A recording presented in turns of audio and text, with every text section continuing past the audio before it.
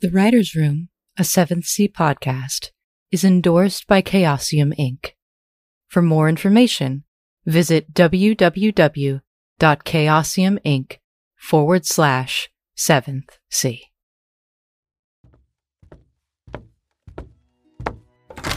Hello, friends. Come on in.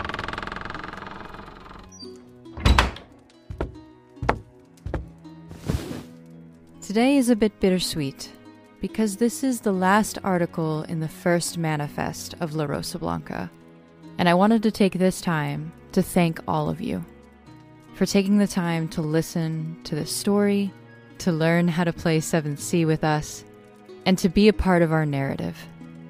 Our friends, our listeners, our co-workers, our family, our deckhands, our scallywags, our cabin kids, and Officers V, Keith, Covington, Nightingale, and Stewart. Thank you very much. As we've stated before, I would have done this regardless, but it's wonderful to have such a great community behind us, helping this ship run as smoothly and as beautifully as possible. You make Hawthorne very proud. So truly, thank you. Thank you so very much. Now, before I get too emotional, we all know it has been a wild and crazy and chaotic and dramatic time for our boys. And we also know that all good things must come to an end. And so, settle down, get comfortable, grab your tea, your stuffy, and whatever it is you need, as I open the first manifest one last time and finish the tale of La Rosa Blanca. Article 38. Down Among the Dead Men. Somebody roll me a d10. Sorry, that's a 1. That's a 1? I rolled a 9. Can we balance that out to an 8? We're going to take the 9 first and then the 1 later. Oh, good. Oh, great. Everything's fine. Everything's fine. It is very, very early in the morning. The sun hasn't even risen yet. It is just in that pre-dawn lavender gray, slightly orange phase. Wayland, you are woken up by slight movement on your shoulder. Somebody's kind of shaking you slightly awake. Wayland. Wayland. What? All hands? I don't quite know what that means, but... Oh, shit! Really? Wayland's like already out of bed, boots on, throwing on a shirt. Like, I'm not sleeping in again. Like, nope, I refuse. Again. Like, shit, fuck, God, fuck. Elliot actually holds up your coat so that you can put your arms in it as you're like putting on one boot. Yep, 100%. All right, okay, all right, come on, let's go. Tossing on his vest and everything like that. You guys head up to top deck. Jesse, there's a knock on your door. Good morning. Yeah, who is it? Agnes, sir. Good morning, Agnes. What can I do for you? Charles is here. All hands, if you would. Yep, I'll be there momentarily. He stands up and he gets ready. Luciana is awake, but sleepy. Her cheek feathers are all like poofed, and every once in a while she'll lift up one of her feet to hide it in her poof, and then put the foot down and kind of nod a little bit, and then shake her head. And you guys head out to the main deck. Cosette comes out of her quarters wearing her nightgown, which is a long chemise with golden accents, and one of the legs is tied off at the thigh, so we can see her full leg and everything. Roz is kind of laying lazily in one of the hammocks that he has strung about the rigging. Hawthorne is wide awake and bushy-tailed, probably the only one who looks like they are up and ready for the day. Wayland was still in a blind panic until they stepped on deck and then saw that everybody else was still in their sleeping clothes and their pajamas and somewhat disheveled. And Jesse arrives after Wayland. Okay. Everything unclenches. Jesse is fully dressed. Jory's doing that thing where, like, his hair is a mess, and he's, like, scratching his stomach. He doesn't have a shirt on. He's just wearing a pair of slacks. When Agnes comes up next to him, he's kind of holding his chest a little close. God, I should have put a shirt on or something. Like, shit. And Agnes is wearing her coat. Waylon just has their hair up in a simple ponytail. Can you put it in a ponytail? That's the best that it's going to be. Okay. There's no braiding it. There's no anything. It's just a ponytail now. Even Ursa is up here. After everybody has come up from below decks, she is seated at the top of the stairs, just her head and her arms poking out. Ursa, by the way, for those who haven't seen her, has seemed to have gotten larger. She encompasses the whole entrance to the downstairs. Oh boy. As you guys are grouped together, Charles is on the opposite side of all of you. He looks like he hasn't slept. And he is holding himself rigidly, but also with that authority of, I'm the bosun, I've gathered you all here. A good morning to you, Mr. Radford. Charles nods his head and says, Aye, 'tis. You sleep well? No, I didn't. As I'm sure some of you know, Charlotte's real sick. Everybody looks as if they're holding their breath, waiting for Charles to say if she survived or not. And Charles takes a deep breath and finally says, She's awake. Her fever's gone. There is just a huge relieved sigh. It's almost as if the rose herself has sighed. That's wonderful news. Aye, it is. With that aside, there is some bad news. She, still has a broken leg, and she tried to put out the flames on the wall with her hands. So, she's out of commission for a good long while. Right now, little Lottie needs me more than you all do. So, consider this my resignation from bosun duties. Until Charlotte's better and I'm better. I know that goodbyes are real hard, but it's not a goodbye, it's just... Farewell for now. Aye. It starts with Agnes, and then Cosette, and then Roz, and then Jory, and then Boots, and everybody moves forward towards Charles. And Agnes hugs him first, and then Cosette puts a hand on his shoulder. Then Roz comes up from behind and gives him a big ol' hug, and Jory hugs another side, and everybody just moves in for a big hug. Wayland and Jesse, you notice that it was really difficult for him to say this. He was very afraid of what they all would think of him, and there's just instant relief, and he is slightly tearful. Even Ursa pulls herself out of the bilge area, comes forward, opens up her arms, kind of grabs everybody, hugs them. Then she moves away. She goes back down to hide herself as the sun is starting to rise. Everybody gives their farewells or says, well wishes. Klaus has small little care package to give to Charles. Then before he moves to go to his quarters and clean them out, he looks at the both of you. And he holds out his hand to you, Wayland. Wayland grabs him by the forearm and pulls him into a hug. And does the half hug first and then gives him an actual hug afterwards. He hugs you. You sure you're all right? I'm not now, but I hope to be. I think this is the right choice. And you know that you are always welcome back. I know. You take care, all right? All right. Do you need anything? You let us know, all right? I will. You need us to go and fetch something for you. I'm sure that wouldn't be too difficult. You'll be the first to hear of it, aye? Aye.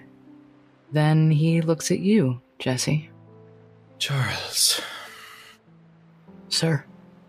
He steps forward, doesn't reach his hand out, slowly and carefully extends his arms out and embraces him. Charles was not ready for that. And while he was holding back most of his tears when the entire crew hugged him, he cannot help but let a few sobs escape. Eventually, his arms also come up to hold you. And he says, only loud enough for you to hear, "I'm real sorry." In no stretch of any imagination should a man have to go through what you do on a daily basis. I could not imagine. And for that, I'm sorry to have pushed that further than it should have gone. And he steps back and he pulls out the dagger that Charles almost threw. I think I have learned not to fear as much as I did. And I encourage you, any time you start to feel that fear, any moment you are afraid, embrace it. Hands it to him, held first. It's what makes you strong, Charles. It's why you have been my friend and my bosun for so long. And I will miss you very much. I am very happy for you. Charles looks down at it and laughs to himself, almost as if he forgot something and only just now remembered it. And then he looks up at you and says, as he's wiping underneath his eyes, "You know, that's the first dagger I ever made. Yeah, I can tell. I made it to protect Charlotte. And it never once left my side. And last night I didn't even know it was missing. Thank you. I'll take better care of it. And of me." And he accepts the dagger. I don't know when we'll be back in Aragosta. I have some hunting to do. And guess what I'll be saying is that I'm not gonna leave you here. Oh, I know. I'm not going anywhere. Whenever you're ready, and when I'm ready, I'll be back. Yeah, I know. Take care, alright? Charles, Aye, Jesse. I want to be very clear about something else before I go. What's that? You are not required by any means to forgive me. You don't have to say anything. I just want you to know that you do not need to do that. And if you feel like you do, save it and tell me the next time we make port in Aragosta. I appreciate that. I want my forgiveness to be earned. That's how it's meant to be, aye? Yeah. Same goes for you. I don't want you to forgive me because you feel like you have to. Ironically enough, Charles, I do forgive you. Because you are doing everything in your power to protect that girl. And there is nothing nobler than that. You might have lost yourself a bit, but it always was for the right intentions. And for that I could never fault you. I'm just glad I had someone to pull me back from the abyss. Well, that's her job, isn't it, as your sister? Too right. Too right. Speaking of Charlotte, she wanted to talk to both of you. She's still awake right now. I don't know for how long, though, if you don't mind. I wouldn't miss that for the world. Yeah, absolutely. Go on. I gotta clean up my room anyway. Now Jesse holds his hand out to him. He looks you dead in the eyes, takes your hand, shakes it firmly. Jesse puts his left hand on Charles's hand as well. There is a slight hesitation, but he does also put his hand underneath your right one. So you're both cupping together. And Jesse pulls back, nods his head, and looks to Wayland, nods, and leaves without another word. Right before they leave, Wayland puts his hand on Charles's shoulder and gives him a very proud look. He puts his hand on your shoulder, Wayland, as Jesse is walking away, and pulls you back just slightly so that you turn around and look at him. And he looks you dead in the eyes, and he says, just loud enough for only you to hear, "You watch him, alright? He needs someone to pull him back from the abyss." As always. Like a hawk. I thought it was an eagle. And he slaps you on the back. Go on. I thought you were going to say he slaps him in the ass. Just, good game, bud. Also appropriate. You head on over. The door to Miguel's house is unlocked. You walk in, and you hear the faintest little noise from the kitchen. The sound of maybe like a clay lid moving on top of a jar, and a little bit of frustrated noises from Charlotte. And as you round the corner into the kitchen, you see that Charlotte is up and currently trying to take the lid off of the sugar canister with these heavily bandaged hands and a big giant splint on her leg, crutch leaned up against the kitchen counter. The bandages are mitts. She doesn't have any finger grip. She's struggling. Good morning, you little wildflower. Oh god! Freaks out and kind of falls over a little bit. Grabs the jar with one hand and catches her with the other. Oh, morning, Jesse Good morning. and Wayland. Good morning. How are you? That is unimportant. The better question is, how are you? I was just trying to make some cookies because Charlotte. And she just instantly starts crying. Oh, yeah, no. Big, huge hug. And just kind of looking at Jesse with, like, sad puppy dog eyes. Big sad puppy eyes. A realization hits him. He looks at the jar. He looks over at the kitchen and looks back to Jesse and just raises his eyebrow.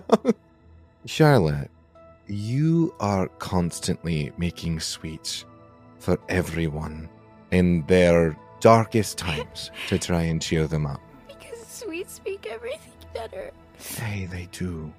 So how about you get back in that bed and we make you some cookies? Okay? You guys have already done so much.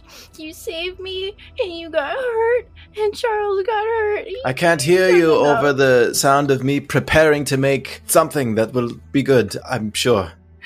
Charlotte, you listen to me. Uh-huh. There is nothing in this world that Jesse or I or the entire crew of the Rose wouldn't do for you. Okay? Okay. You let us pay you back. Now I have to go because Jesse is absolutely going to ruin those cookies. He does not know how to cook. You and I know that very well. And I want to hear no more complaining out of you, young mess! You don't have to be an asshole, Waylon, damn. My cookies aren't that bad. They're not. What? Don't give me that look. I think we cut like just a little bit in time to Jesse and Wayland in the bedroom presenting their plate of cookies, looking absolutely like super proud of themselves, but also covered in flour. And like a little bit of scorch marks. Half of the cookies look really good, but probably taste like really chalky and gross. Yes, 100%. And half of them look terrifying, but they're probably really good. Looks can be deceiving. I like to think that Jesse has like a smear of like royal icing on his forehead, and Wayland just has these like patches of flour hands just like all over his He's coat. got like bits of chocolate on his cheek from where he's just like shoveling handfuls of chocolate chips, not even thinking about it. Jesse, stop it. Get your hands in it. Those are for cooking. No, stop They're that. bitter chocolates. How do you like that? I don't know. How do you like being a pain in the ass? Leave me alone. It's 90% cacao. How do you enjoy that? Yeah, and you're 90% a pain in my ass. You're 90% shit at this. It's the 10% I'm going for, Wayland. And that's the 10% that's going to taste really good, I promise. Well, let's hope the other 90% doesn't put Charlotte back in a coma. Come on, Wayland. I'm keeping this. I'm keeping all of this. We cut over to Charlotte looking at the plate of cookies, and One batch had way too little flour. One batch had way too much. Jesse's cookies taste great. They just don't look pretty. Charlotte looks at them and then looks up for both of you and then looks down at the cookies and picks up one of the ugliest looking cookies. Like, this thing it's flat as shit. It's the squonk of cookies. Yes.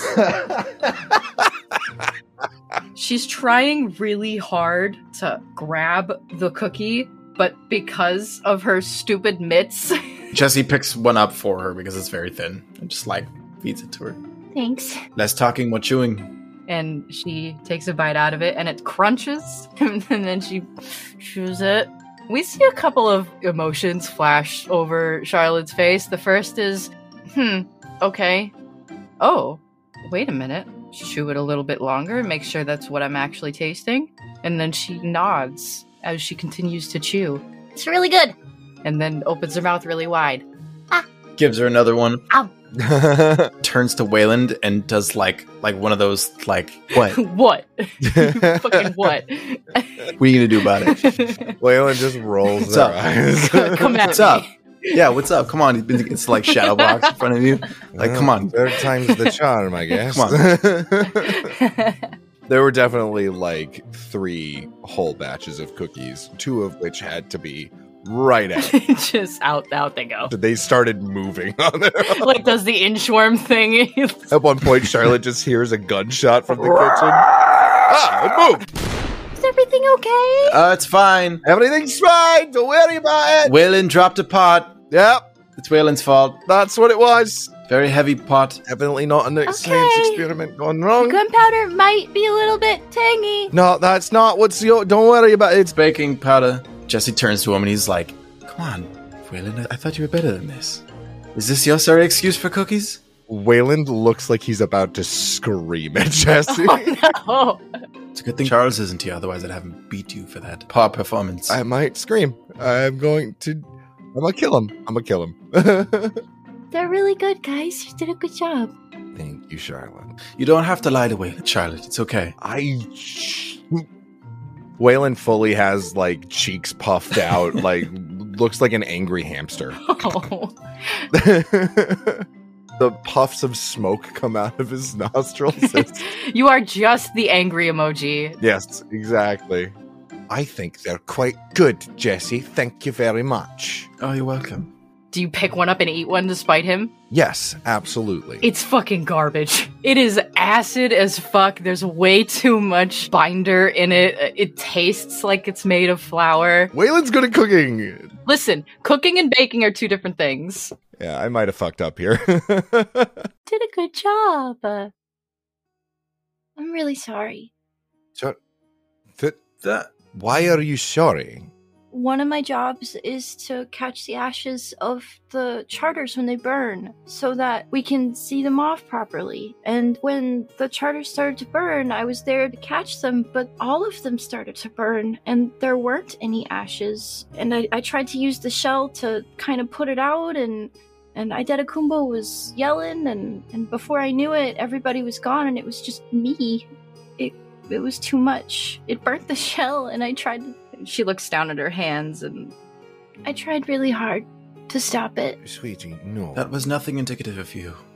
Every charter deserves to be sent off, right? Those are still people's lives. Yes. Charlotte, you're right. It's over now. We can always rebuild the bucket. Been done plenty of times at this point. Yeah. But Charlotte... Hmm? We cannot rebuild a life taken. Yeah, I know. And I was dumb. I'm glad you're okay. No, you were not dumb. You were doing your job, and I'm proud of you. Thank you for saving me. I wouldn't have seen it any other way. You know, Hmm? it's gonna make you a resilient pirate one day. You think so? I know so. And look. And Wayland holds up his own bandaged hands. Now we match. Charles says they're gonna be cool scars. That they will. That is an optimistic way of looking at it. Lucky Seven says I can make up whatever story I want about them, because anyone will believe me. I think the truth is a good enough story. I think you're right. Did Charles tell you his decision? Yeah, he said he was gonna help me. Yes. The door to the house opens and closes, and Charles steps in and pops his head in. I see there's a mess in the kitchen. He just looks at you covered in flour and you with chocolate and icing.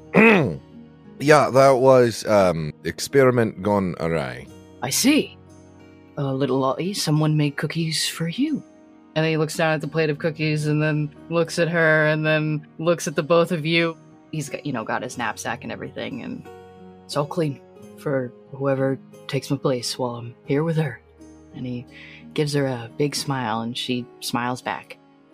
Zoe, Yes, Evan? there was something that I wanted to talk to you about. Okay. In between last night and this morning, is it possible that Jesse could have taken some of the treasure that he's kept and either sold it or traded it for some decent amount of gilder? Sure. How much would you want? Depends on how much I can get. I can give you up to 3. With Cosette, can I make it 4? Yes. With Cosette, you can make it 4. Cool. With the 4 of that, Jesse puts it into a large burlap sack.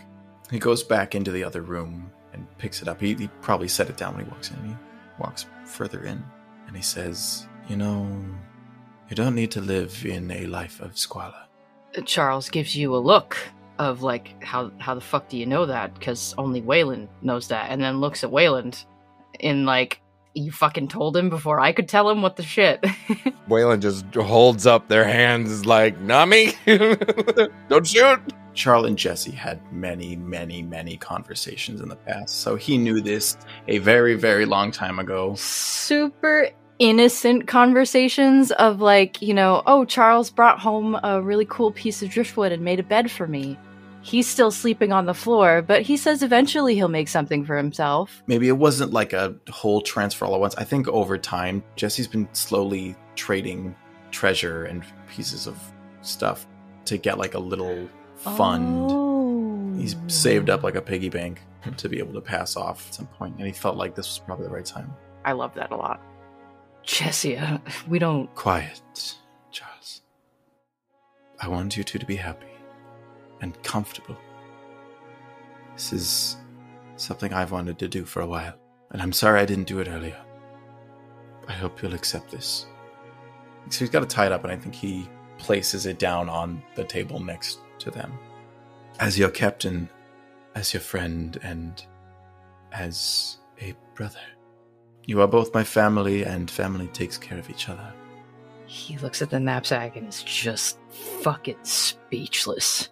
He opens his mouth several times to say something, but closes it again because he just does not have words. And then finally, Charlotte looks up at you and says, "Thank you." It is entirely my pleasure. I do love that Charlotte has no earthly concept of how much money that is. That'll buy a lot of sugar. Yes. It buy all the sugar, Charlotte. Jesse grabs the brim of his hat and yo ho, and he bows, takes his hat off. It's a pirate's life for me. Looks back at you and finally says, May the winds always be at your back, sir. May the roads rise to meet you, both of you. Merry meet, merry part, and merry meet again. and we transition, let's say, back to the Rose. So later in the morning. Wayland's like, fuck, where do we go get a drink? The bucket's ashes. Again. Do you want a drink this early, Wayland? It's noon No, it's not. in Avalon. No. No, it's not. No, you're right. You're right. You guys head back to the Rose, and you are met with Cosette and Mama Coco. Well, hello, you two. Hello there. Good morning. Mama Coco looks like she has just fucking woken up. Like, she got up to go say goodbye to Charles and then went back the fuck to sleep. You look terrible. I was worried about little Charlotte, so I didn't get a lot of sleep. She's doing just fine. Yeah, she's good. Did she make cookies for y'all?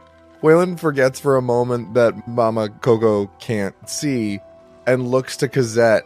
Yes, Let's go with that, yes. absolutely that's what happened. Cosette is peering at you over her spectacles, rolls her eyes and smiles. Did you bring enough for everybody? No, dude. I'm just kidding. She's been through a lot. Miss Cosette, if you would like to take over a bit and tell these wonderful boys why we're here. course. So it has come to my attention that Charles, in his absence, has left a position open that we need to fill. Right. Yeah, are you looking to become bosun? No. I only ever want to work on the financials of the Rose. I don't have a mean bone in me. I may have once in my life, but it is now lost in the way. So. And she kind of gives you a little smile. Wayland is absolutely choking on his own spit, trying not to laugh at that. I had planned to pull everyone together for a conversation, so... I mean, if we're going by, who's next down the line, it'd be me, but to be honest, I don't trust Jory with my weapons. He can handle his cannons, but that lad has some very odd ways that he treats weaponry. I think I'd like to keep my position, is what I'm saying. Mama Coco is grinning. Well, he treats his guns better than most men treat other women, so... That's kind of the problem, though. Ladies and Wayland, he puts his hand out. All hands. Yeah, Hey, Captain. And Jesse begins to head to his quarters as he lets everyone else spread all hands and grabs the charter, a quill and the bowl, and some parchment. Does Jesse know whether it's better to just make a new charter? That entirely depends on how you want to flavor this, because we know that the charter is magic, and because it's going to be changed on the bucket's wall. How do you know how to do it? When the resignation is said and everyone accepts it, I think that's when it is stricken from the charter. Charles's name is faintly there in that imprint form. Right before you're about to leave, you hear a knock on your door. Yes. Who is it? Captain, it's me. Hey, come on in. I wanted to discuss something with you. If we're going over the charter again and we're making changes, I'd like to propose an addition. Sure. What do you got? Well, Elliot's been on the ship for a little while now. He's been invaluable since we pulled him aboard. I think he deserves that. I'm very happy to hear you say that. All right, yeah, that was pretty much all I had. It's exciting. Sad, but exciting. Yeah, I think that pins my feeling exactly. Jesse steps out. Everyone is out there in between the center masts. There's like a space for him. I gathered you're here this morning on the account Mr. Charles Radford has stepped away from his duties as bosun. Today, we don't replace that position, but we have someone rise to the occasion. I have a candidate in mind, and we'll put it to a vote. Agnes, what say you, my dear? Agnes's eyebrows lift up, and for the first time ever, she is surprised, and then blinks a couple of times and looks at you, Jesse. Well, go on, step forward. She does. Then her cheeks flush with red, making her freckles disappear. Well, sir, yes? And then she puts her hands on her hips and kind of like nods to herself. Aye. That was easier than I expected. All those in favor? Everybody just instantly puts their hands up and says, aye. Aye. Jory is trying really hard not to just jump up and down with excitement. Then let it be known on this day that I hereby announce Miss Agnes as bosun of La Rosa Blanca. Agnes walks over to you and holds out her hand. Sets up the little stool table with the bowl, and with the quill, hands it to her to prick her finger. She takes it and pricks her finger and drops a drop of blood in there. Both of you, because you've seen Fey blood before, notice that Agnes's does not look like Audra's at all. Oh, yeah. Her blood is not red either. Can we see that it's like silvery white? The very tips of waves, that pure silvery white that they get. And she pricks her finger and it falls right in. The camera watches her name flare with that same brightness, that same color. Instead of Angora Makun, it now says Agnes. Next to her name, it said cabin girl. It now says bosun. Oh, hell yeah. Now, we wouldn't be here for just one exciting moment. No, today is special. Today is very special. He looks over at Elliot. Wayland is also looking, beaming with pride. Elliot has been patiently waiting at the edge of the gathering and finally puts his glasses up the bridge of his nose and steps forward. What is Elliot's last name? That's a good fucking question. Shit, really? We haven't ever decided, nor have we ever asked. I could have sworn we had done that. You called him the seventh scholar as like a nickname. Fuck me, really? So what's Elliot's last name, guys? Let me check my list of names. Where is he from? He's from Avalon. He's from Avalon proper. Okay. Smith. No. So common. It's literally the most common English name is Smith. Roberts? I like Roberts. Roberts is good. I like Roberts. Let's go Roberts. Elliot Roberts. I pull you forward on this morning to officially offer you a place aboard our ship. What say you, Elliot? Well, sir, to be perfectly honest, I was hoping that I could talk to you about becoming a full member of your crew. I've been here for a little while now, and I did have a chance to stay behind and live out the rest of my life chasing my dreams and dreaming about seeing more Cyrnith artifacts, but I came to the realization that there's a chance right here in front of me.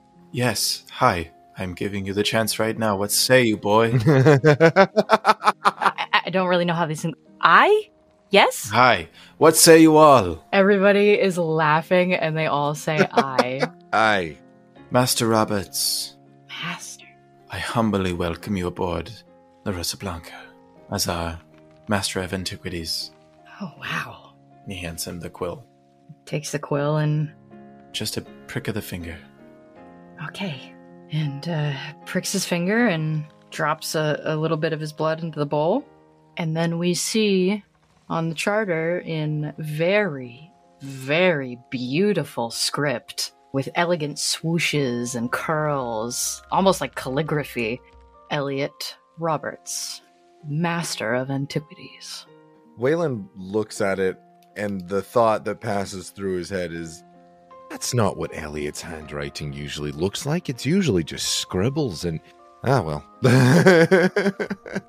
And he hands the quill back to you, Jesse. And then stiffly holds out his hand. Glad to be a member of the crew, sir. You've got a lot to learn. And he grabs his hand and pulls him into like a nice big embrace. Yeah, oh, he still doesn't quite know how hugs work, but his hand kind of like touches your lower back and pats twice. Okay. Everyone, I think it's time for celebration, don't you think? Aye. I'm going to go make our special celebratory dinner. It is 9 o'clock, make it lunch. Aye, aye, sir. Make it lunch. And he heads off to go make lunch. Everyone is so keen on... They make these meals specific times of the day for good reasons. We're not usually up this early. Yes, we are. We're off practically at this time every day. Are we? Is that true? Yes, Wayland. Lost all track of time and what time Yes. is. I know. Every day. That's why I have people specifically come to wake you up. Yes. And I appreciate that every time. I have the object permanence of a toddler. Oh, you give yourself too much credit, Wayland. You've got the object permanence of like a squirrel. There is a small scene with Jory coming up to Agnes. Oh, I guess so. If you're bosun now, then you're gonna take Charles's room, I guess. If you need any help bringing stuff up, I'd be willing to help you. And finally, Agnes looks over at Elliot. Master Roberts. Miss Agnes? Is bosun now? Would you like the room? I don't have much in the way of effects, and personally, I don't really like being closed off from the rest of the crew. I'd rather stay where I am, so if you want the room, you can have it. Elliot looks at Agnes and then looks at the room and... Yeah, come to think of it, I have kind of been bunked up with Wayland in the armory, and while it is very nice, I do enjoy the company. Wayland puts his arm around Elliot's shoulders like, Elliot? Yes? I have absolutely adored having you as my roommate. It's great. He'll take it. I will. I will take it. Yes. Thank you, Agnes. That's very, very nice of you. And behind Elliot's back, Wayland's just got his hands like clasped together in front of their face, and it's just thank you, like mouthing thank you, like and bowing. It's to okay Agnes. because Jory's doing the exact same thing behind Agnes. It's just... Jesse walks up behind all of you with 4 mugs of ale and says, what are y'all doing standing around? Take a tankard, go. What happened to it's not... That's an order, Master Greywald. Do not argue with me. Aye, Captain. I think we all clink. I'll head down to the galley. Head down to the galley and have lunch. What is the celebratory food that you guys... Oh, my gosh. Oh, it's fucking meatloaf, baby. Celebratory meatloaf. You deadass think it's meatloaf? I deadass think it's meatloaf. It's called the celebratory loaf. I love that. And it's one of the best fucking things ever. Yes. You guys have celebratory loaf and ale, and the day is just filled with stories and laughter and relaxation, and even Hawthorne is relaxed enough to joke about redecorating Elliot's room and not being like angry about it. After a little while, Jory comes in with his fiddle and he begins to tune it. Agnes comes in with a bowrun, and Klaus retrieves his hurdy-gurdy. I love that Klaus has a hurdy-gurdy. Of course Klaus has a hurdy-gurdy. Cosette comes in with her violin. Roz comes out with a tambourine and stamps twice on the floor, and we get a response back from Ursa as they begin to play. Are you ready, Monsieur Farlecht? Jawohl, Fräulein Marisol. Count us in. 1, 2, 3.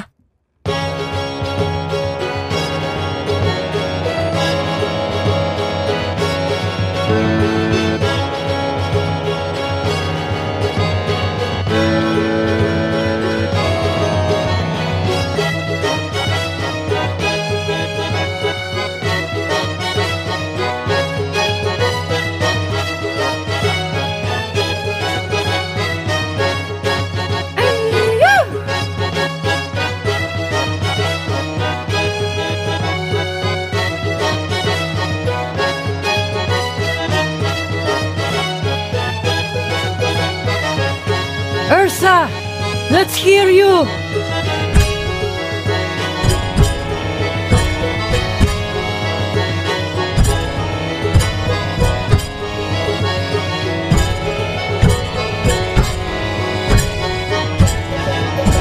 Come on, Miss Cosette.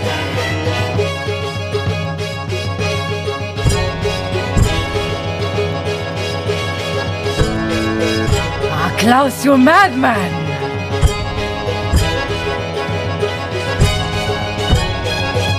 Bien fait, Jory.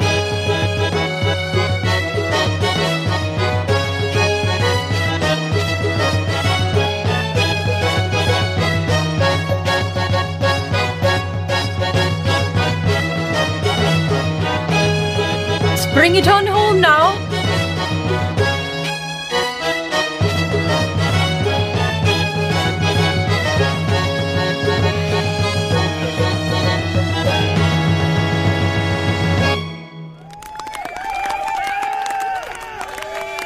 Well done, everyone. Klaus, I didn't know you could do that. I've never seen your fingers move faster, except maybe that time you were trying to stitch up Wayland. Yeah. I just want to hear you play it. It's such a strange little box. I haven't heard a hurdy-gurdy in a very long time. I do enjoy the hunting sounds that comes out of it. What do you say, Ursa? She says yes. All right. I think Jesse finds his way over to Wayland and sits down next to them. So, a new era.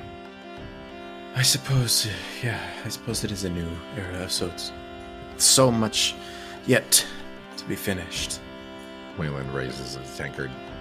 Clinks. What's on your mind? Nothing. Well, that's never true, but I'll take your word on it for now. It's nothing. It's a time of celebration. Hey, 'tis just a good time of celebration. I imagine at this point, Roz comes over and grabs Wayland up for a dance. Yep.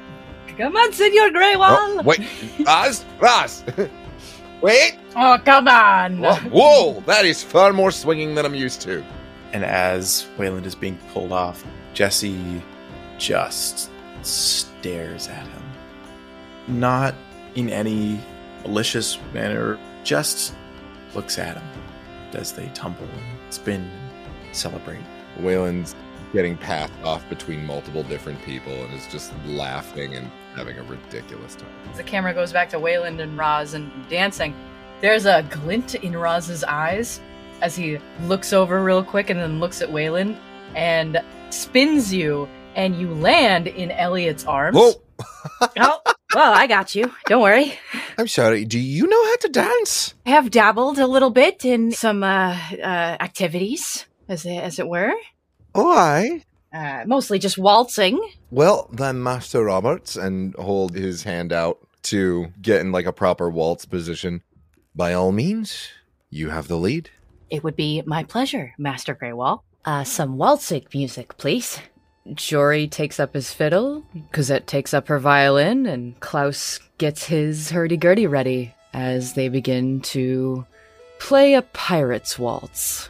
You guys waltz around the deck. And meanwhile, Roz kind of leans over to Jesse just real quick. See? I knew it. If I was a betting man, I would be very rich. And I would probably owe you a couple guild. That is why we don't bet on the ship, Capitano. Remember last time? Sure do. Jesse quietly excuses himself from the galley and heads up top deck. Sure. You head up top deck. What's the weather like this morning? You rolled a 9. I rolled a 1. You rolled a 1. Yeah, we're getting there. I rolled a 9, yes. It's clear. It's beautiful. There's just a slight breeze coming from the south, which doesn't cool everything to the point where it's chilly. As the sun is starting to reach its zenith and the hottest part of the day is just starting to happen, it's cooled it enough where it's not noticeable anymore. It's pretty much the perfect temperature. Not a cloud in the sky. Or if there are, it's the really, really faint, wispy ones. I feel like off in the distance, there's just a wall of black clouds. You can see it out past the claws of Aragosta. The horizon line is a lot more noticeable. A gray wall. Yes, a gray wall. He just walks up to the helm. Port side is facing port, and starboard side is facing out in the harbor. Jesse sits on the starboard side railing, up at the helm, puts his feet over the edge, and just swings his legs. Is thinking about a lot of stuff. After a little while of kicking your feet, you hear footsteps behind you. Begging your pardon, sir. Oh, Your Highness. Good morning. I was calling out to you from the docks, but you couldn't hear me. Sorry, lost in thought this morning. What can I do for you? I just wanted to see how things were. We're okay. How are you doing? Do you want the honest answer, or quick, I'm fine? No, are you okay? I was there in the bucket. Oh, were you now? When it all fell in, yeah. You're right. I'm alright, yeah, I'm okay. It's not the first time the bucket has burned down in my life. Of course, but that is the first time it's been burnt by a charter. Yeah. Listen, your purser there, Miss Mary Soap. Aye. she took my offer on becoming part of the fleet, the courier. She did, yes. It is official. Then in that case, I'd like to officially ask you to be part of the Brotherhood fleet, if in you're willing. I would be honored to join the Republic, officially. Good. That's what I like to hear. How does it feel to finally have the Rose under your command? Honestly, old Goes and I had a bet. He wanted to have your mother underneath him when he was king. I bet him 30 guilder that I could get the Rose underneath my fleet in less than a couple of years. And by thunder, I did it. Granted, not in the best of terms, and our start was a little rocky, but I'm 30 guilder richer now. Well, I'll take that as a compliment. It's good to have you part of the fleet. Yeah, it feels good to be a part of something. Now, as you know, the bucket being burnt down and all, not much to be done as far as jobs go. But, if you're willing, I do have something you could do for me. Sure. What do you have? I hear that your mother's around. He gets a little pale. Who told you that? She kind of gives you a look and raises an eyebrow. You know how word spreads. Yes. Yeah, of course. I'd like to... She rolls her eyes and says, "Firstly, as queen, I'd like to invite her back to commend her on all she's done. But more importantly, as a fellow pirate, I would like to talk to her about what she knows." What is Bonaventure's first name? Jacqueline. Jacqueline, that's right. Jacqueline, my mother is not in good health currently. I'm sorry to hear that, Jesse. I guess old age comes for us all eventually. Yeah. I will go to her and I will see what I can do. If we can't physically meet, you do have the courier system. Yes, that's right. Yes. Between you and I'd like you to thank her for me. For all she's done. And for raising such a fine young lad as yourself. How old is Bonaventura? She's about your age. Jacqueline, I'm older than you. You're a fine young lad in my eyes. And she takes a big swig of her rum, which is in a flask that she carries. Just like I'm a fine young lady. You, a lady. Couldn't say it with a straight face, sorry. I was just about to be like, you're gonna get shot for that. And then she laughed. I was like, okay, we're good. I forget. Things work different here. Things work a lot different here. You know, if things were to change and you were not queen, I would fight tooth and nail to have you on my crew.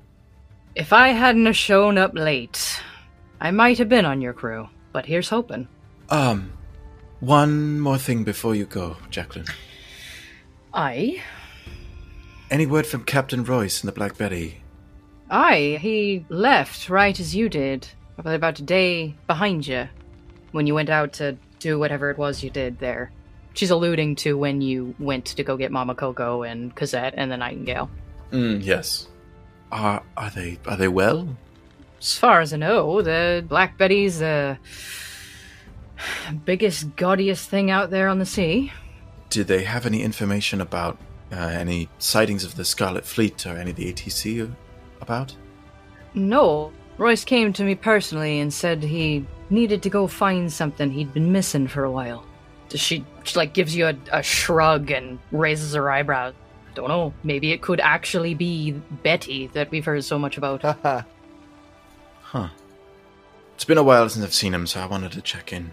Seemed fine when he left. Very well. I'll leave you to your celebration.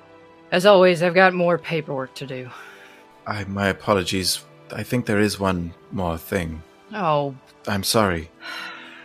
She gives you a wink and a smile, and that wink is with the blackened eye that is now starting to turn, yellow-purple. What is it now? It's more of a personal matter. Well, you're damn lucky I'm on your ship without your permission. She laughs at you again and is like, what is it? What do you want? I'm looking for a man. I'm looking for many men, but I'm looking right now for one in particular. Queen Bonaventura raises her eyebrows. Didn't know you swung that way, but to each his own, I guess. Oh, no, not quite. It's more of a hunt. Oh, I see. Business, then, rather than pleasure. Well, it will be a pleasure to rid them of this place. But yes, business as usual. Ah, revenge, then. And who is this person you're looking for? What do you know of the name Samuel Flint? An old ATC captain. Ring any bells? Let's see. The Bulwark? That does ring a bell. It was supposedly sunk by the Crimson Raiders. Supposedly, yes. Now, the name's Samuel Flint. Samuel Flint. She's like rolling it around in her mouth a little bit. Takes another swig of rum. Actually, something did cross my desk. It's about the Nightingale. You remember that ship? Of course I do. Intercepted it just a few days ago. You were there. What am I talking about? She looks at the flask. I need to stop this. Puts it away. I think he was captain of that ship before he became captain of the Bulwark. Did Jesse know this? I don't know that Jesse did. Did Jesse know that Wayland was the captain? Wayland had said that he had helped to build the ship. And so you can assume that Wayland Greywall was the shipwright, similar to Hawthorne's position. Yes. Mm-hmm. I think he might have mentioned to Charles that I had been the captain, Yes. but Charles never relayed that information to you. Charles had a lot of shit going on that did not involve that. Yeah. My master-at-arms, Wayland, was the shipwright of the Nightingale. Seems to me you should be talking to them about this Samwell fella. Definitely know more than I. From what I've been told, they killed him. Well, then good riddance. Unless... And she kind of looks at you with a raised eyebrow. You don't believe him, do you? I've had a suspicion for a while that what could be considered dead isn't. He's out there somewhere, and I need to find him, and soon. I'm afraid I don't have much more to offer you than that. As much as I wish it was my job to keep tabs of every ATC blue coat toting bastard, I don't. You have a lot of people come in and out of your... The Red Door? Is that what you're referring to? Or are you talking about my office specifically? Aragosta and the Atabean. Aye. Do you know of a way to track someone? To locate someone with sorcery of any kind? Sure. How? Well, there's a couple of different ways. You could use the sorcier to mark, and then have that sorcier walk to wherever that person's been. It's a little bit more difficult because the sorcier has to put themselves at risk. And if the mark is found out and washed out properly, then your tracking is as good as dead. What if you don't have a mark? Is there a way to do that less or little? There's a couple of pirates here that have those tattoos there that are a little otherworldly. The Mowu, yes. Aye, I hear tell that if you're connected to a certain person, you can track them and know where they are, but it's very specific. I believe that magic kind of chooses who it is, and it's more of a deeper connection kind of thing, like family or love or things like that.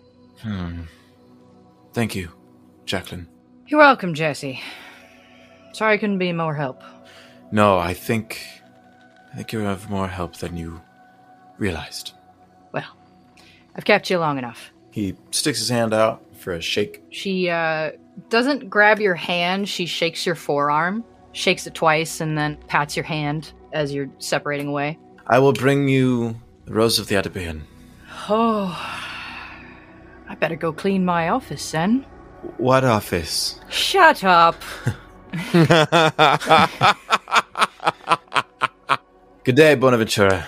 Good day, Captain Nakansa. As you were. And she heads off.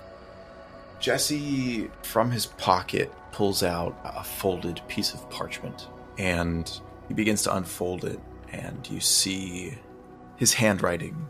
And this is something that the camera hasn't seen before. Okay. It is what looks to be a list of names. Oh. Scribbled in ink.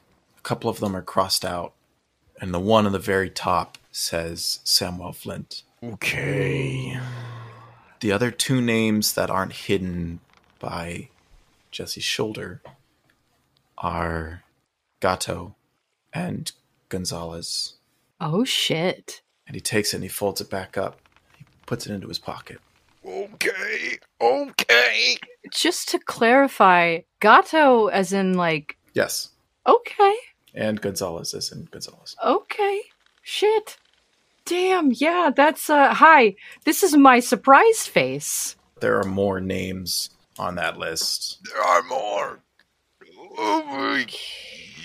Okay, Tez's got some shit that he's got planned. Holy fuck. All right. Good to know that Samuel Flint's on the top of the list. Priority number 1. Ooh. Maybe like one name above Samuel that's crossed out, and then like a couple names, Gato, couple names crossed out. Do you think on the bottom of the list was even Rude? Or Roderick? Yeah, even Rude was probably on there. One of the names crossed out. Jesse, as Queen Bonaventura is walking off your deck down the planks, a colorful thing in the air catches your eye. And you hear the flutter of wings, and a bird lands on the main mast. There is a perch specifically for messenger birds to bring you messages and things like that. So this bird, it's a quetzal. It is a very colorful, green, red, beautiful bird with a very long tail that kind of splits like a sparrow's. Green head, red chest. Something that you would see from Atzlan or the New World. And Jesse, you've seen them very briefly, just like on the islands over there, but never as a messenger bird. Hello there, little one. Luciana was kind of darting around doing her own thing, and she comes to land on your shoulder and cheeps very quietly, and then opens out her wings and lowers her head as if she is bowing. Ooh, fuck, okay. And when you're looking at Luciana, seeing what she's doing, and you look back to the bird, there's a person standing there. Oh, shit. Hello. What the fuck?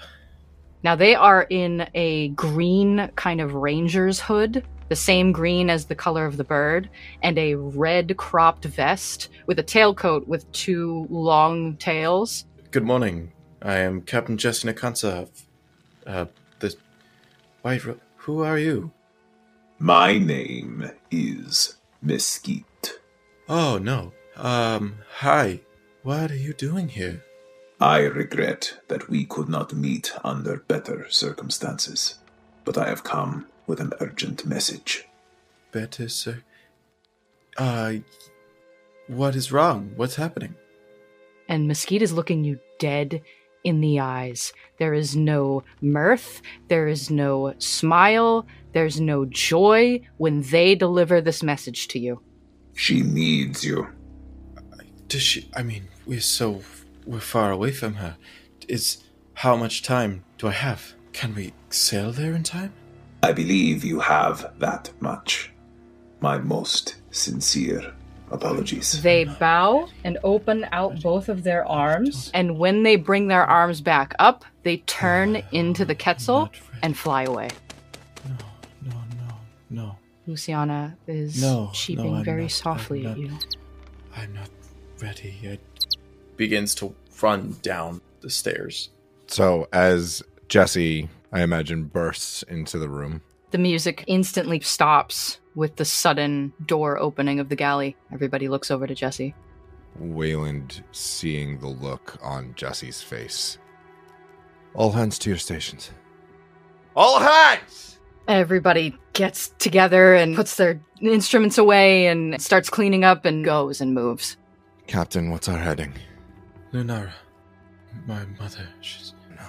She. Hey, all right. I'm not... All right, hey. I'm not ready. Hey, come with me. Come with me. Walk. I'm not ready. I know. We're going to find a way, all right? I don't have... We're going to find a way. Jonah, the deal. Jesse. Jesse, look at me. What? If we have to fight him, we will. Says that with all of the confidence that you have ever heard Wayland say anything. If we have to fight him, we will. I can't. Yeah, we have to go. We have to go. Can you man the helm? Yeah. Okay. And he turns and runs blindly. And Waylon stands there for a moment. Mama Coco is next to you, Wayland. Is anyone else in the room? I think Elliot, only because he has no idea what to do with himself in times like this. Right. Elliot, we've navigated it once before. We're going to have to navigate it again and do it as quickly as possible. Right, because Lunaro is hit. Right, absolutely. Yes. Do you have a map of where all of this... Of course I do. Yes, of course. Yes. Excellent. He hurriedly just leaves and goes to help Jesse navigate. Wayland is still in the room with Mama Coco. I think Mama Coco puts her hand on your shoulder. Hey, you right? No. Harrison, I know.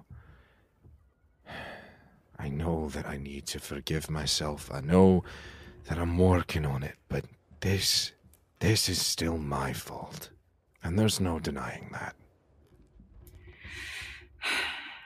Wayland, Dad, I'm gonna do something that I haven't done ever, and I'm gonna take a page from Charles's book. Wayland looks confused for a second, and then I think realizes what she means. You don't got time to be feeling sorry for yourself. None of us do right now. We gotta get there as fast as humanly or inhumanly possible. You're right. And we gotta be there for him if the worst should come to pass. You're right. We got time later to sit and wallow in our own pity. But not now, alright? You're goddamn right. You know, for a moment there, I really thought you were going to punch me. That's Agnes's job now. Right you are. Speaking of that, you hear Agnes's voice ringing clear and high. Master Greywall! Aye. Are you done dilly-dallying? Aye, Bosun, I am. Let's go, get to it! And Waylon goes and starts preparing the guns. The sails come down, and immediately as Jesse aims them in the right space, he pulls a gust of wind and is just basically airbending into the sails and just funneling as much wind and as much forward momentum as possible, and just focusing on moving without pulling a storm, without chaos. Yeah, I like that a lot. He's got the helm in one hand and he's pulling his hand, and the wind is just moving around him and rising, pushing forward, an almost immediate breakneck pace. I absolutely love that. I think the Rose lurches a little bit forward. We're gonna dissolve with the camera rising up from the deck of the Rose as it's just churning through the water like a shark through the surf. The sails are almost full to bursting with how much wind is being forced in them. Roz eventually just holds steady to the main mast because he doesn't have to do anything other than make sure that the physical sails can hold on to the rope. And we rise and we rise and we rise. And as we're rising, we're tilting from a bird's eye view to a view of the horizon. And those black-gray clouds are flashing with lightning. And just a gray sheet of rain is where you're headed.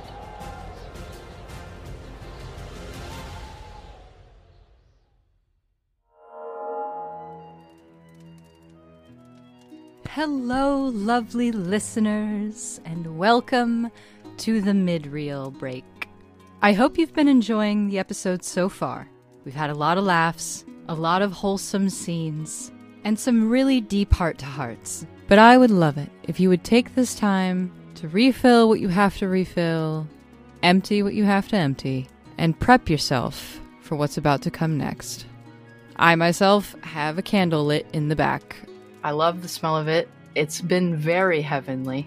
It's kind of turned my room into the small library that I've always wanted it to be. Fun fact, my candle's name is Small Library.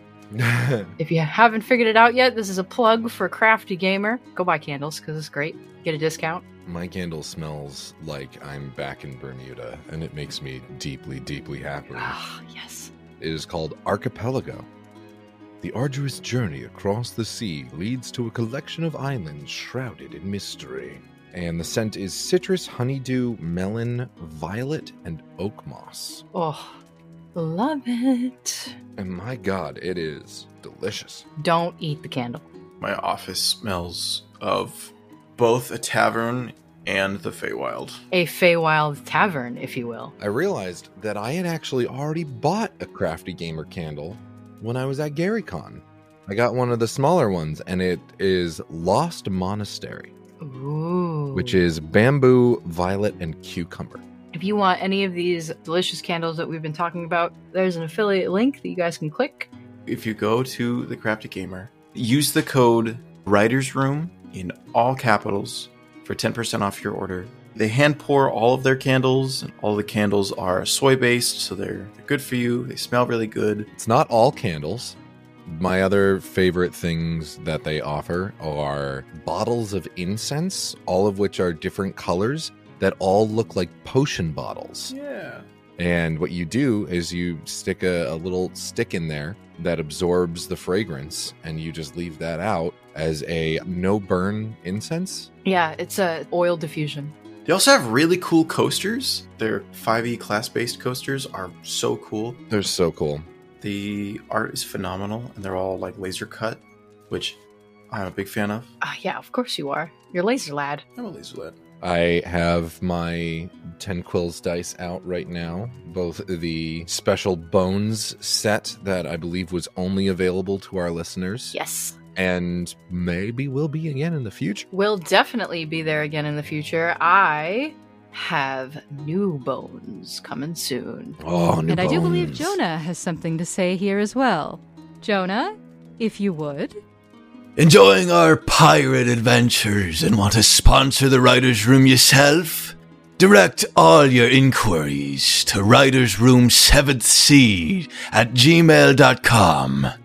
That's Writer's Room, the number 7, THSEA, and secure your spot on our future voyages. Won't you join us? Thank you, Jonah. You can find the links to all of our sponsors written in the description of this article, as well as in our link tree, which will bring you to your favorite podcatcher to listen to us, our Ko-fi page if you wish to support us directly, and our various socials. And while you're there, on whatever platform you listen on, consider leaving us a review. It does help the algorithm and get the podcast out to those who might not yet know about our fun pirate adventure.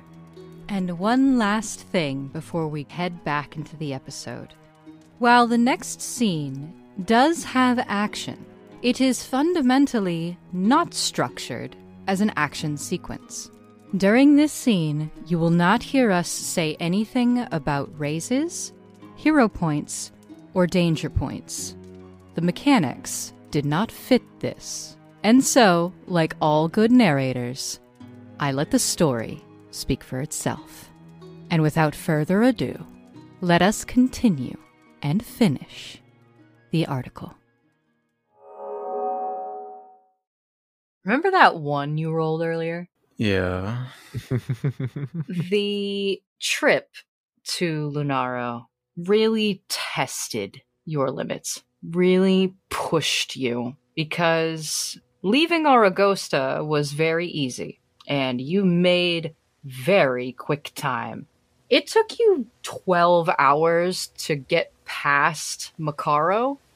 You reach Lunaro Island in 3 days.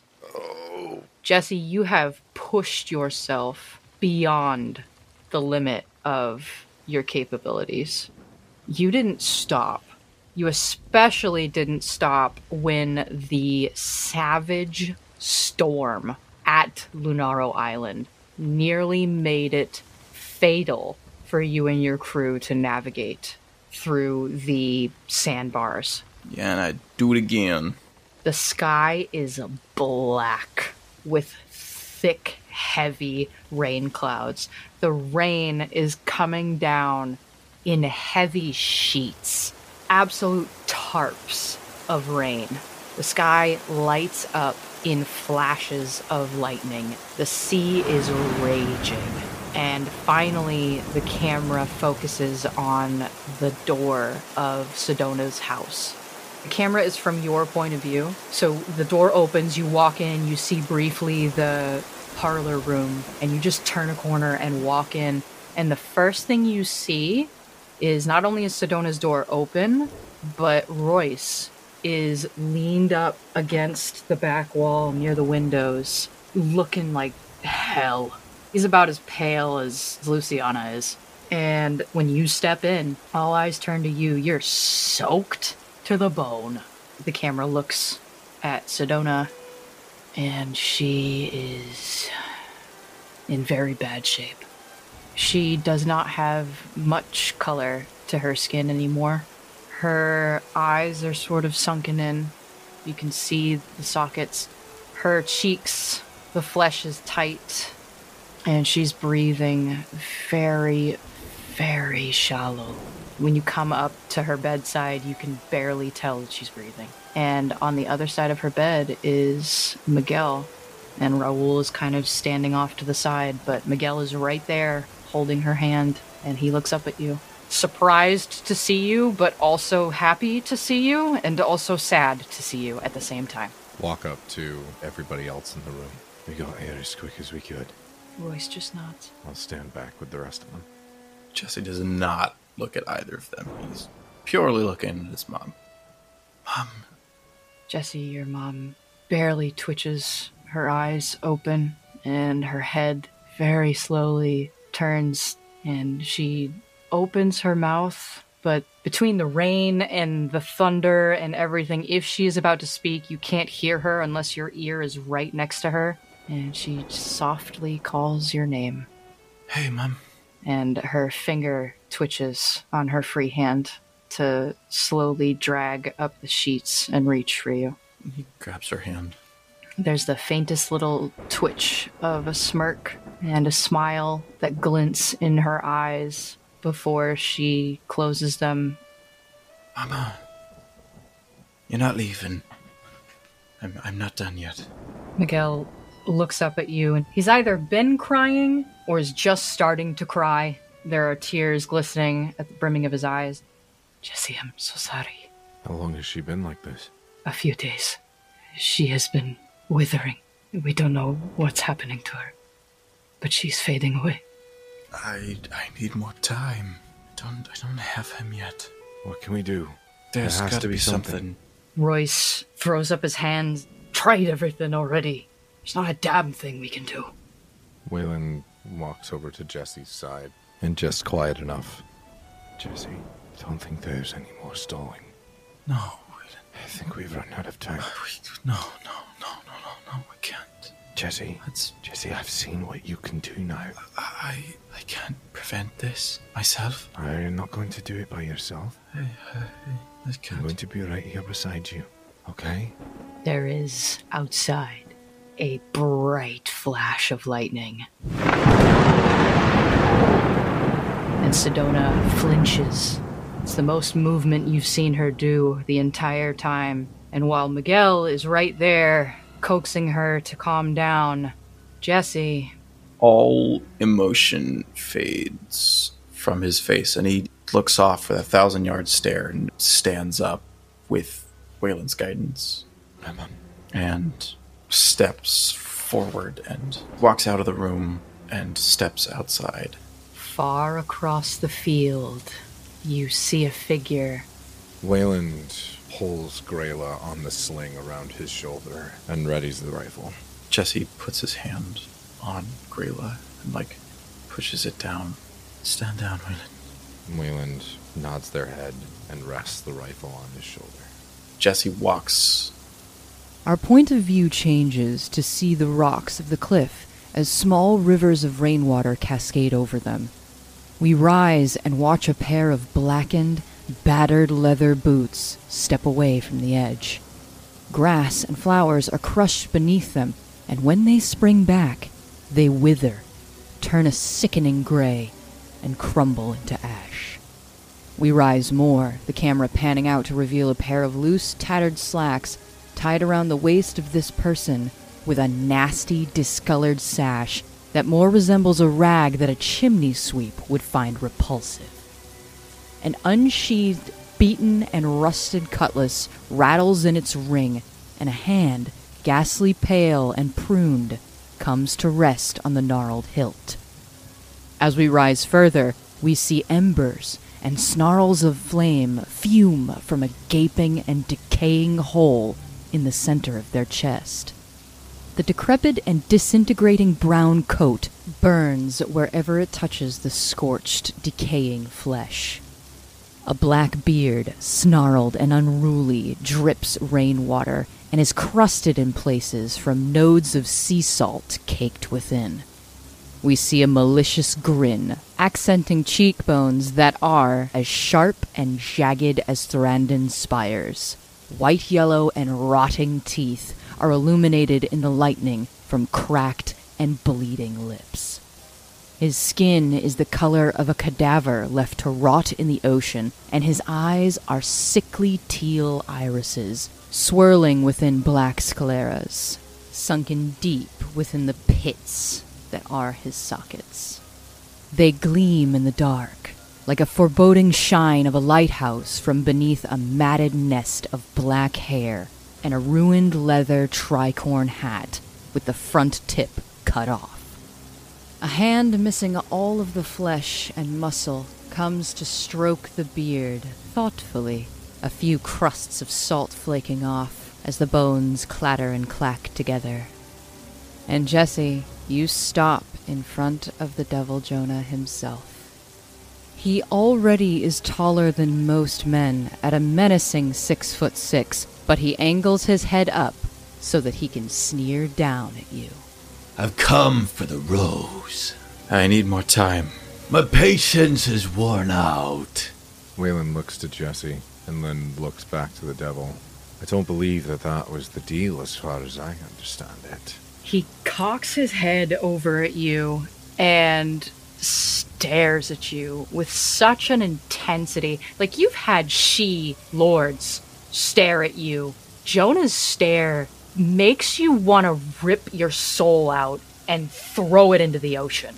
Wayland at this point powers through that feeling and holds fast. The deal was 1 for 1, lad. Not my fault you came empty-handed. You're a black hole, Jonah. Haven't you had enough already? He grins, and it's such a wicked curl that it kind of makes your hair stand on end. It's never enough, but the rose will suffice for now. And he moves to walk between you to continue heading towards the house. Jesse steps in front. I won't let you take her, not today. Not ever. The devil always gets his due, Jesse. There is as Wayland cocks the rifle. Jesse, the Devil Jonah puts his normal hand, not the bony one, on your shoulder and begins to push you. Can Jesse push him back? You can try. He shoves him back. How about we settle this another way? I'm disinclined to acquiesce your request. Jesse will unsheath Bramble and slash at Jonah. You slice at him and you make contact and you cut him. He does not bleed, and he continues to walk as if nothing happened. He recoils after a slash and runs, brings his hand down to look like as if he's sheathing, and from his gloved hand grabs the blade and unsheaths it from his hand in a way. And when he does, the blade is wreathed in fire. Comes up and slashes, and there's a plume of flame that engulfs Jonah. Jonah rushes Jesse, grabs the blade with the bony hand, and forces it out of yours. He's not letting go of it. He takes the hand at the wrist. Your hand and glove come free, and he tosses the sword across the field. As Jesse comes up with the burning blade, Wayland is behind Jonah now and has it trained, remembers exactly where the pit of that burning in his chest is, and fires through the back. Jonah turns around, takes the bullet directly in the chest. We see this spark of flames. There's a flash of lightning. Wayland, he's gone. In the second of the flash, he is in front of you and has Grayla by the muzzle and is bending the metal. Jesse snaps his fingers and there's a gust of wind, and the blade and his glove return onto his arm, and he jumps on Jonah's back and pulls him backwards. And as that happens, Waylon pulls out a pistol, puts it right up underneath Jonah's chin, and fires. Wayland, he doesn't fucking flinch. He grabs you by the throat, lifts you above him. Let him go, you fucking bastard. When the light leaves those pretty eyes of theirs. And he continues to choke you. Jesse reaches his hand up, grabs onto what looks to be thin air, and pulls a bolt of lightning down onto Jonah. Jonah's holding Wayland up high, and the bolt of lightning comes down and the camera is blinded. And when it finally comes back from that blindness, Jonah is holding the bolt of lightning in his other hand. We can't play the song and dance all day, boy. And turns around quickly as the bolt of lightning gets thrown. Jesse's already on the other side of him thanks to Step of the Wind, and he goes to slash at a hand that is holding Wayland. Your quarrel's with me, not him. He reaches and grabs Jonah's wrist, and with the left hand pulls up a pistol, and green, like, crackling energy travels up his left hand into the barrel and fires through. I don't have time for your games. Jonah takes Wayland and shoves him bodily into you and turns and continues to walk towards the house, unabated. Bastard! Jesse's eyes begin to darken, and he is breathing heavily, and he's near wits, and runs back up to Jonah and jumps. As Jesse runs forward, Wayland rushes Jonah, grabs him by the waist, swings around, and pulls him into a half Nelson. That is enough! There's a flash of lightning, there is thunder, and there is a wave of energy that erupts from Jonah. Question. Answer. Was that sorcery? No. Fuck. And in a flash of lightning, he is gone. What? Jesse falls into you. And when you both look up to try and find him, he's at the house, about to walk in the door. Jonah, stop! Only one way to stop me now, Captain. I'm close. I'm so close. Not close enough. I've got new leads.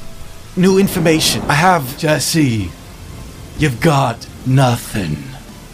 Wayland is looking at you, Jesse, eyes locked. Wayland, I don't have him yet. Don't have who, Jesse? And Jonah's boot crosses the threshold of Sedona's door. Jonah, I'm closer than I've ever been. Ever. Jonah stops, tilts his head just enough to give us a profile, and grins. Is that right? A flash of lightning. And Jonah is standing in front of you once more, Jesse. Last chance, Jesse. Are you willing to trade your mother for Samuel Flint? You will never take anything from me again.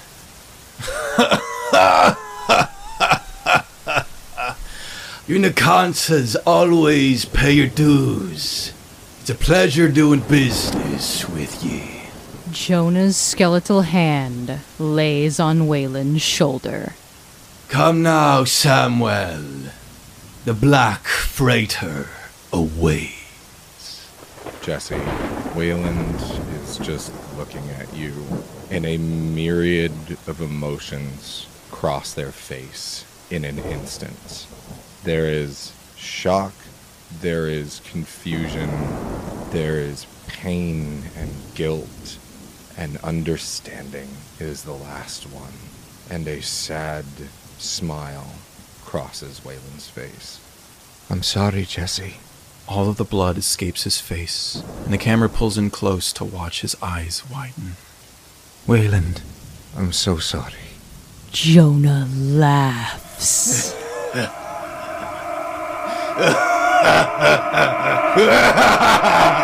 One final flash of lightning, and both of them are gone.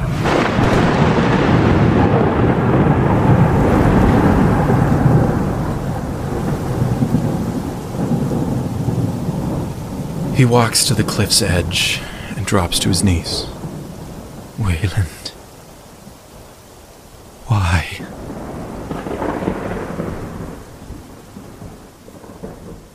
Why?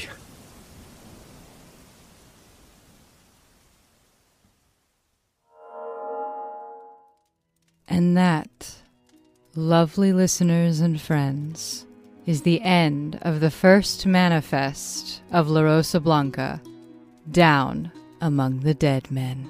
Dang. Holy shit, we did it! Fuck yeah, we did the thing! Dang, we're here. Shall we have a toast to the ending of this? Use your teeth. Yeah! I hate doing that. To everything not being your fault anymore, Patrick. Yay! It's not my fault anymore! To the ending of our first season. Fuck yes. Sláinte. Cheers, everybody. Oh. Fuck yeah, gang. We did it. We absolutely did. Thank you for joining us in telling this epic story. But fret not. Although the story of La Rosa Blanca has ended for now, we'll be back soon, for there are more tales on New Horizons. But until then, we'll see you next time, friends. Farewell for now, and all together now. Be safe and well.